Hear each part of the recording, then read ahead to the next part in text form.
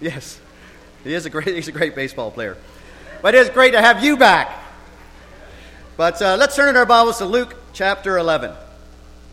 We're going to talk about signs here today. Someone who had the green truck just got a sign, and someone read it saying that you better go turn your lights off or something will happen. But signs are symbols, words to communicate a message, provide information to us, direction, identify something with safety concerns. You know, you go to see Eric, he may take your vital signs. Find out if you have a pulse. Check your temperature. Check your blood pressure. See what's going on. All indicators perhaps that something's may be going on medically. Cody gave a sign of his undying love to Brittany. Took some special time in the afternoon and went to the beach, got blanket all laid out, had all of the plans, had someone waiting in the kind of the bushes taking pictures of this amazing event. Gave her an engagement ring, gave Brittany an engagement ring, a sign of his undying love that I want to be with you for the rest of my life. I'm sure Brittany got that message, right? It was very clear. It was not vague. It was very, very clear. You know, a good sign is obvious. It's noticeable. We get the message. God used signs throughout Scripture. Miracles, prophets, His spoken words to really warn and direct and give information to help His people and us go in the direction that we need to go. You know, last week we started seeing in Jesus' followers, or listeners anyway, as Jesus did this miracle, some were amazed. As we saw last week, some attributed his miracles to the fact that he was doing it by the power of Satan, which Jesus says that's absolutely absurd. Why would I do that to if I was serving Satan? Why would I do that to his kingdom? Why would I self-destruct that?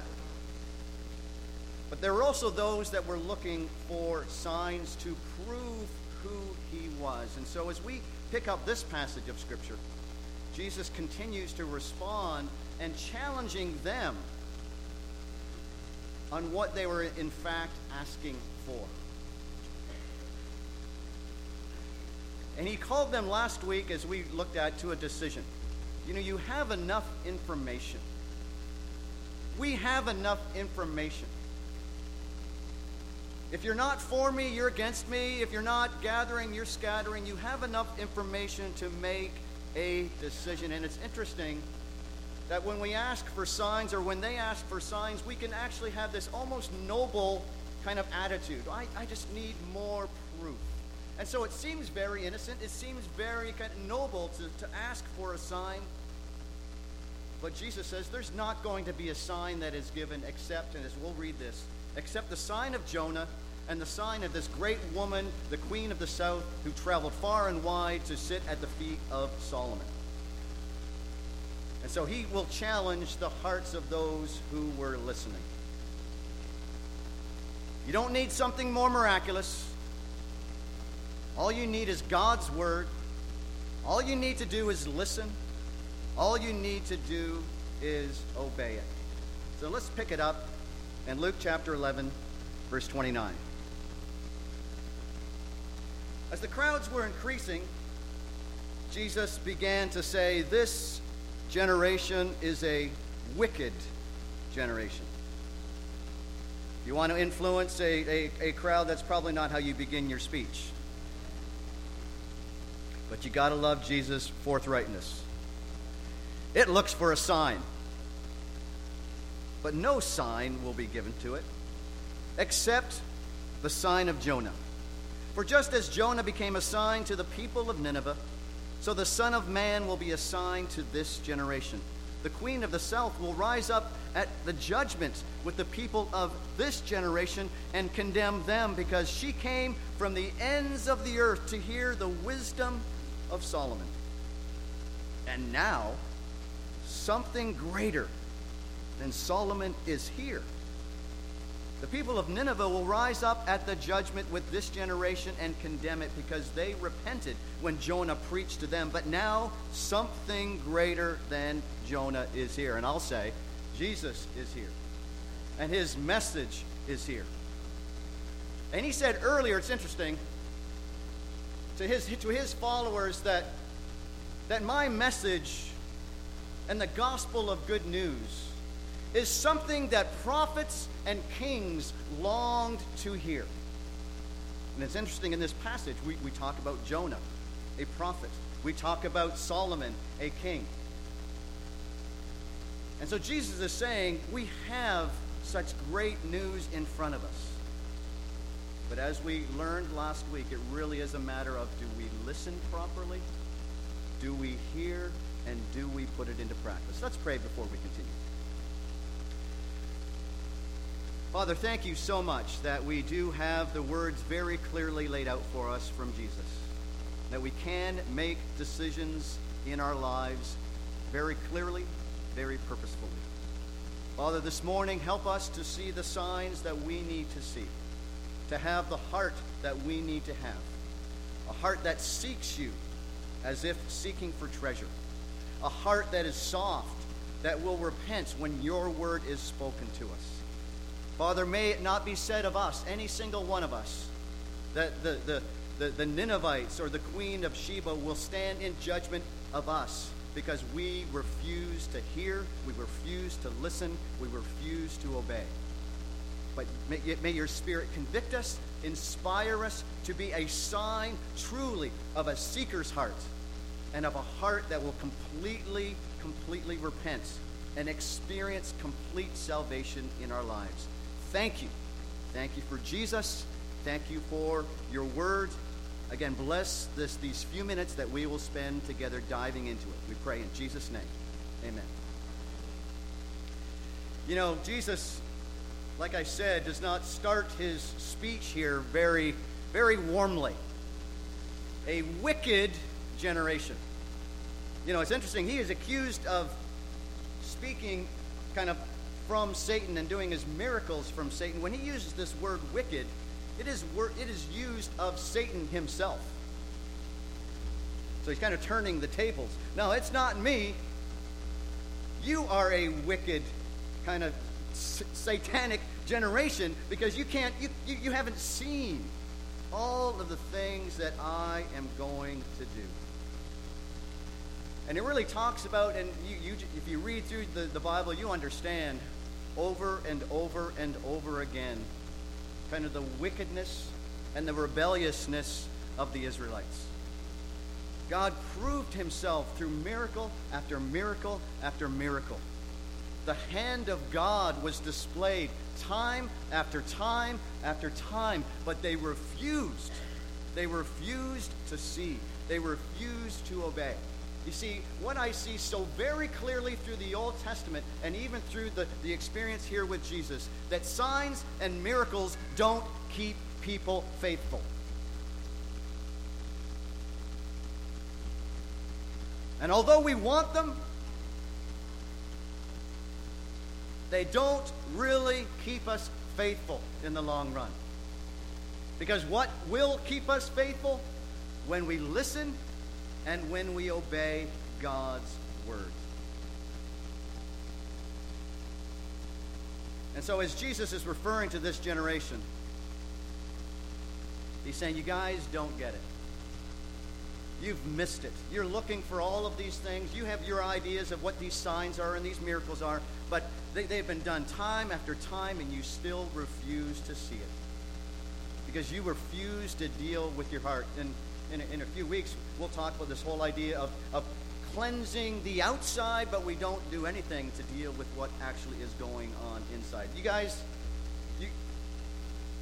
you need to look at Jonah, and you need to understand what the Spirit of the book of Jonah is all about, and what was God trying to teach.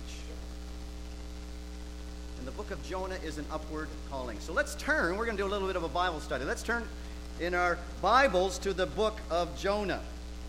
One of those little books way in the back of the Old Testament.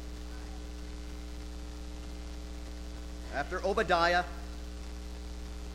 before Micah.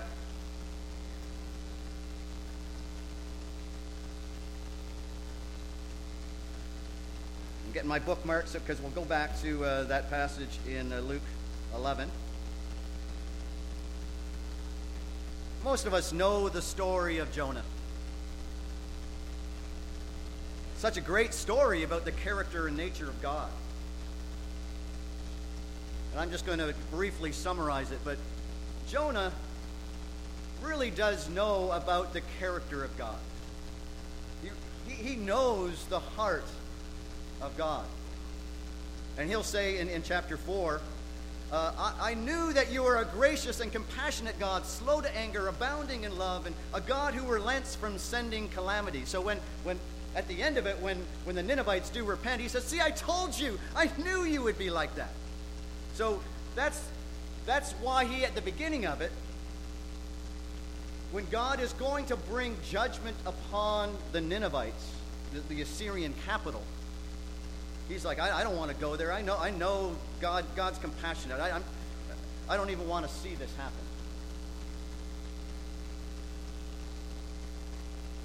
So he runs away. God commands. He says, I want you to go and preach to this city.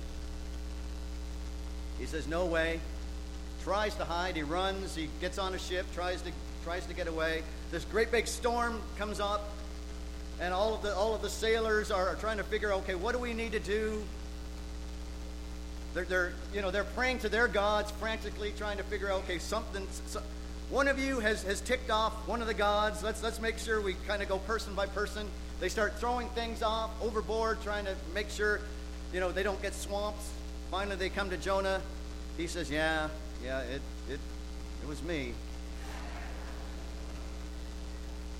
And they try their best. Okay, yeah, you admit it, but maybe we can try to make this work. No way. God makes it very clear that you can't run from me. So Jonah's like, okay, got to throw me overboard. And they do.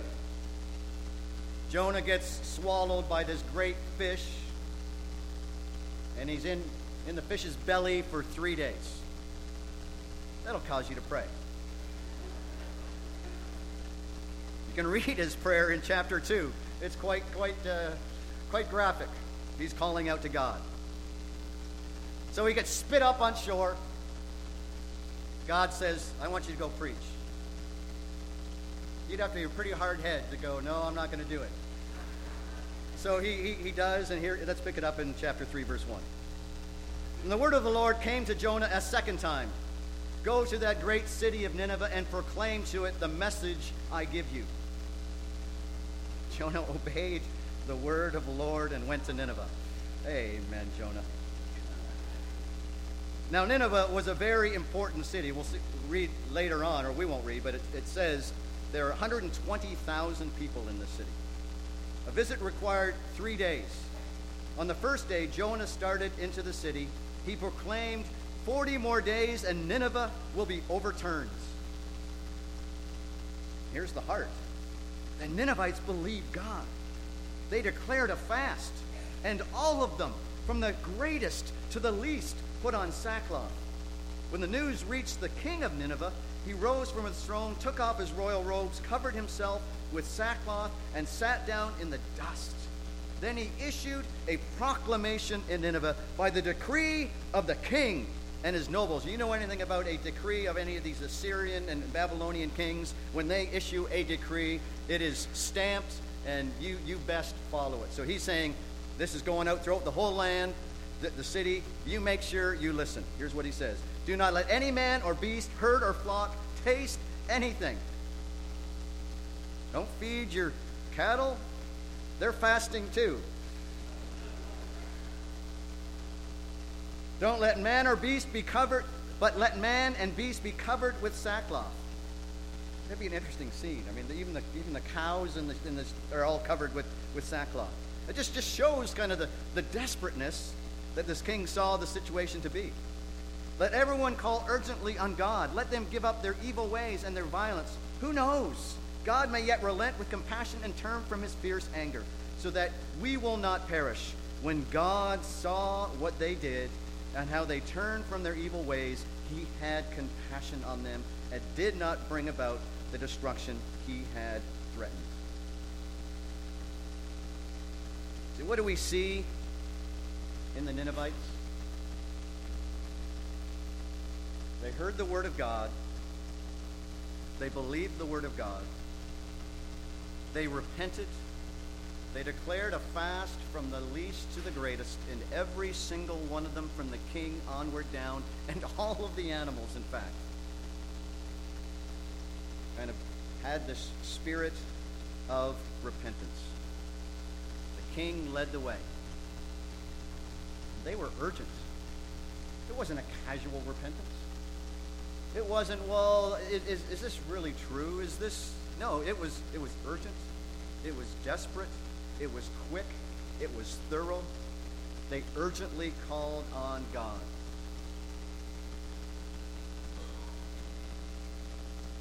I don't know why Jesus even chose to refer to Jonah in this passage. I was doing some reading, and the book of Jonah is read during the most holy day in the Jewish calendar, Yom Kippur. The Day of Atonement.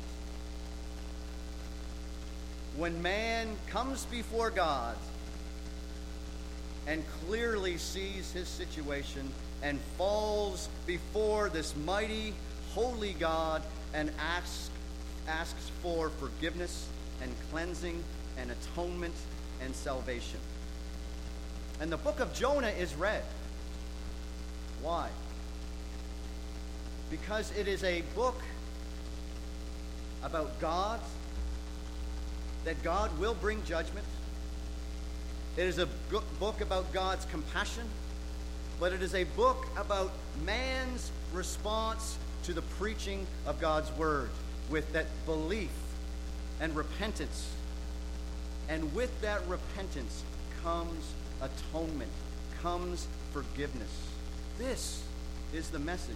And so whether Jesus, in fact, really was referring to the Day of Atonement, you can make no mistake that when Jesus refers to the book of Jonah, every Jew would understand that from the most holy day to them, the Day of Atonement. They would make sure they got this message. It was a message of repentance and atonement and forgiveness. And so when Jesus uses this example, he says, you guys don't get it. The book of Jonah is read on the most holy day that you celebrate. And don't you at that day want forgiveness and atonement and salvation? How come today, when God's word is preached, you don't want the same thing? You don't want forgiveness, and you don't repent, and you don't experience atonement and salvation. And so Jesus is going, bam! Jonah rises up and becomes a testimony, a judgment against your own very heart. You are, in fact, a wicked generation. Now, what about, we'll come back here in a few minutes to talk about some applications. Turn in your Bibles to 2 Chronicles, because let's talk about the second character that is found in this passage. In 2 Chronicles chapter 9, the Queen of the South. Solomon, wisest man in all the world's renowned riches and amazing kingdom. God's kingdom had spread like no other time in all of history. And his influence was far-reaching into the known world. And so this woman, and we read in 1 Kings chapter 10, verse 1, says, when she had heard about the fame of Solomon and his relation to the name of the Lord. So it wasn't just all of his fame and all of his wealth. there was something about Solomon's God that attracted her to him. So she visits. And she hears all of this rumor about this great king and this great God. And so she comes and visits. And 2 Chronicles chapter 9, verse 1 says, when the queen of Sheba heard of Solomon's fame, she came to Jerusalem to test him with hard questions. Arriving with a great caravan with camels carrying spices and large quantities of gold, precious stones, she came to Solomon and talked with him all about what she had on her mind. Solomon answered all her questions. Nothing was too hard for him to explain to her. When the queen of Sheba saw the wisdom of Solomon, as well as the palace he had built, the food on his table, the seating of his officials, the attendants serving in their robes, the cupbearers, their robes, and the burnt offerings that was made at the temple of the Lord, she was overwhelmed. She said to the king, the report I have heard in my own country about your achievements and your wisdom is true. But I did not believe what they said until I came and saw with my own eyes. Verse 8, praise be to the Lord your God. And she'll again lift up God as at the heart of all of that. What was the result of her trip? She believed. She saw God. So what do we see from these two characters? What do we see from these two individuals that Jesus is highlighting to challenge them that were listening and those of us today? What do we see in this queen who desires to seek God, who travels over 1,500 miles and not by flying? What do we see her commitment and her desire? What do we see about her expense? Her desire of knowledge for God.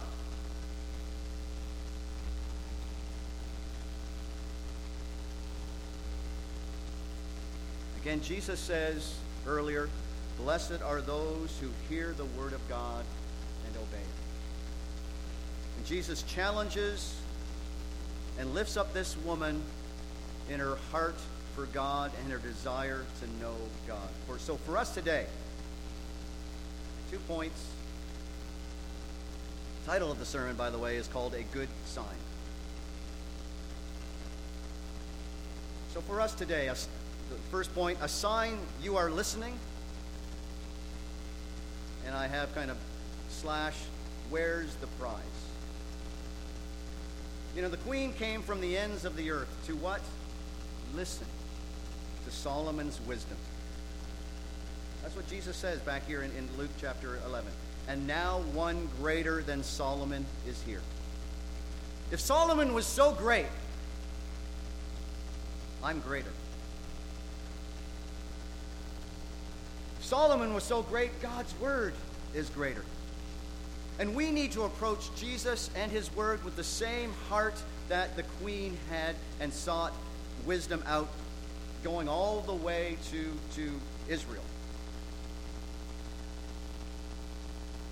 There's a reason why Jesus tells us to be like little children in our search. Because little children are innocent. They will do whatever it takes to kind of search for that hidden treasure. I was thinking about this and I thought, and I don't know, does cereal still have little prizes in them? I don't know. If you grew up in my generation, there was some cool stuff. You could get a Green Hornet signet ring that could stamp things. You could get Hot Wheel cars. You could get all sorts of stuff. Hulk and Spider-Man and, tattoos and all that kind of stuff. And you tell me if you didn't do this, you were waiting, you couldn't wait to open the cereal box, and you looked in, and if it wasn't there on top, you squished it, and shook it around until there it is. And you stuck your hand in that thing, and your mom said, "Get your hand out of there." And you went, Okay. But I got the prize. Here's the convicting thing. Is that my attitude towards Jesus? That I look at God's Word, that when God's Word is preached to you, I can't wait to see, to hear what I'm going to see, what I'm going to what God is going to teach me about His heart, His character, what I need to do in my life. Is it that exciting to you? Or have we become so adults? Well, the little prize in the cereal box, that's for the kids. And I wonder if we lose the excitement whenever we get a chance like this, God's Word is shared, or whenever we every morning or sometime during the day we open God's Word, that we kind of go, nothing here. But it really has to do with my heart. It really has to do with whether I will have this treasure-seeking mentality. That's what kids have. You know, next year we're going to be diving into the character of Jesus. And I hope and I pray that you will be stoked, fired up, excited to okay, what will I see? What do I see in the character of Jesus? Or will we go, I knew that. I knew he's compassionate. I knew he was, No. As we dive into looking at the Holy Spirit, what does he want to do in our lives? Well, I know what he wants to do. No. Again, we're like the kid taking into the cereal box, wanting to know more about God, more about his character, more about how I need to change my life. You see, the point is, where's the prize? Do you have this mentality? That is exactly what this woman had towards seeking God and going to Solomon. 1,500 miles, great expense, great time, effort, energy. That's the queen's heart. Do you have the queen's heart? See, a good sign is obvious and noticeable. Is that true of you? Can it be said of you? If you're a parent, do your kids recognize a good sign that you love God's Word? That you're consumed to know it. And therefore you teach it. You have devotionals. You share it. You have quiet times with your kids. Why? Because you love God. You love spending time with Him, and you want to make sure that they see that. It's a sign to those all around you. The second point, a sign of your repentance. Where's your heart? What were the Ninevites commended for? Their repentance, quite frankly, just pure repentance when God's Word is preached. So what is your response when God's Word is laid out? Cool? Casual?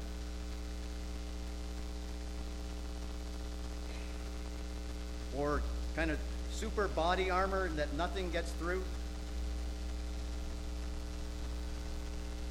And I understand sometimes we get discouraged, disheartened. We either don't want to change or we don't think we can change. But I think it goes back to the first point. It really depends upon my heart approaching God and approaching God's Word. And so are you still soft to seeing things in your life, realizing that God wants to refine you? Because what will that ultimately lead to in the long run? Salvation.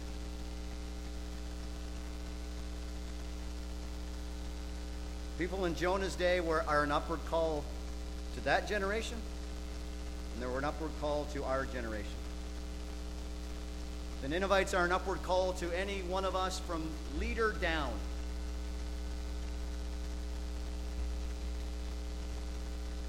And I pray as an evangelist of this region that I would never stop having a heart to repent of the things in my life. If you lead a Bible talk, that you would never stop having the heart to repent and deal with sin in your life. That we would lead by example from, and I'm not putting myself as king, I just as leader down. That we display such softness toward God. Is your repentance a sign to those around you? More joy, more gratitude, more patience, more compassion, more confrontation in a good way, more boldness, more courage.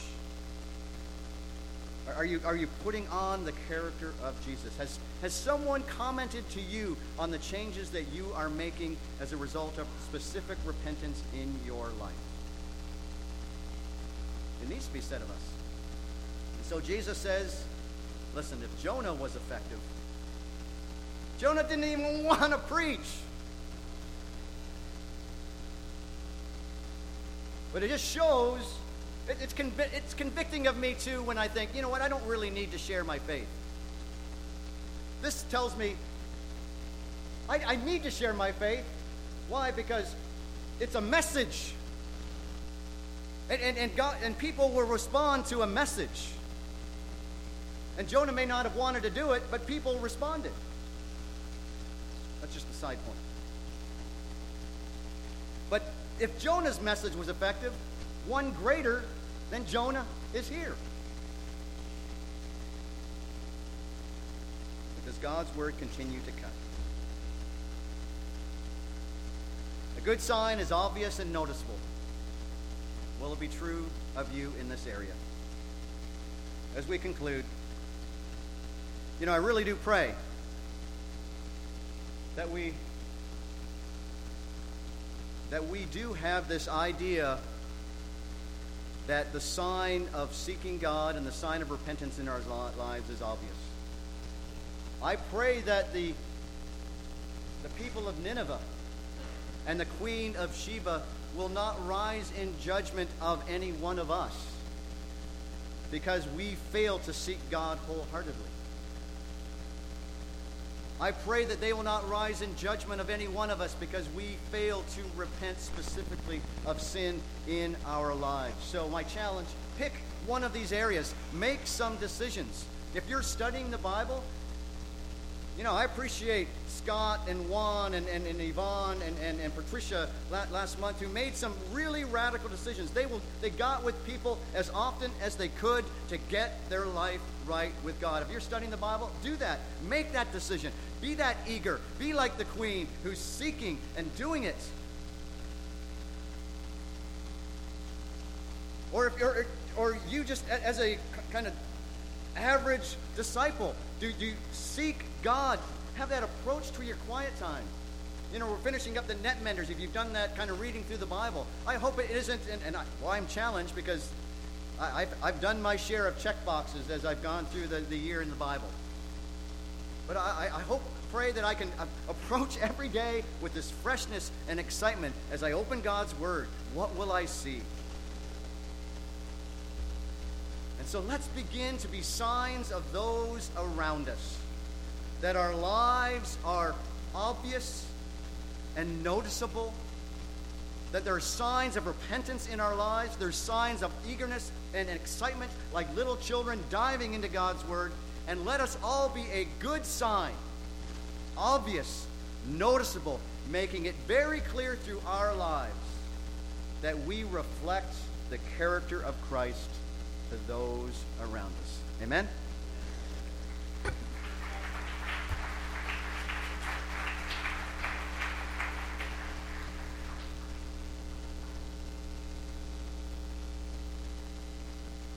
right, well, good morning, everybody. Well, if you weren't blown away by the service today, I think you just need to go outside and stand there a while.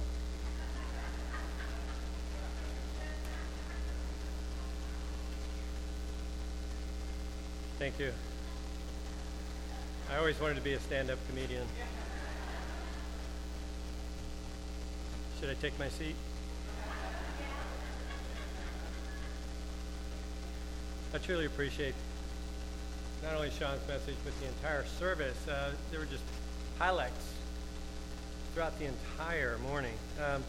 So let me summarize it briefly. How to deal with our insides. Well, you could go to Dr. Lipton, but spiritually speaking, perhaps you're looking forward to a second chance, like Eduardo and Patricia talked about. Maybe you're looking for security, like Paul Hutchins alluded to. Or maybe you're looking for some sort of good sign from God about how you two are doing, you and God. Well, what can we learn from Jonah's experience? Okay? Everybody join me. The Nike logo. Just do it. So, what specific decision will you make today to draw you closer to God? I have 2 suggestions. Sean had 2 points, so I got 2 suggestions. We're so unified. Number 1, share with someone this week how God has given you, just like Jonah, a second chance to obey him. Suggestion number 2, ask someone in your ministry, or if you're a visitor, the person that you know here or invited here. How can you be more like the Queen of Sheba in your generosity towards God and in your seeking a deeper understanding of God?